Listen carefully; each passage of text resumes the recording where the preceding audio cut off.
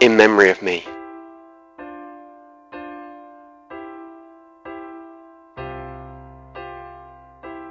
Hi, my name is Roger. I'm from Washington, D.C., and I'm a convert to the Catholic faith from being raised Presbyterian, and eventually got into a life of horrible sin, including Satanism and all types of drug use and addiction, things along those lines. And since I was a child, I always believed that it was truly Jesus' body and blood and communion, but I learned as Presbyterian that they believed you couldn't have him there, and that's what led to a life of sin and despair and just pure hopelessness all the time. And when I was around 30, speaking to a nun in a bookstore, she told me about the Catholic belief of Jesus, true body, blood, soul, and divinity in the Blessed Sacrament, and that this was the church that he founded. And so that was enough for me after all I'd been through, and I came in immediately to the church after that.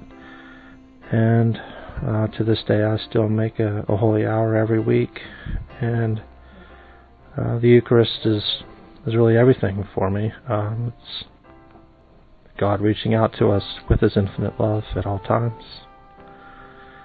And I also rely now on the prayers of my Blessed Mother to help me to keep going back to him whenever I make mistakes and do things that God doesn't want me to be doing. She helps to restore me back into his love.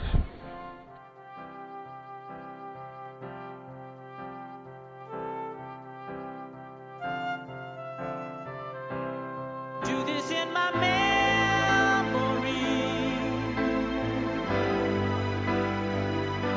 I want you to stay close to me,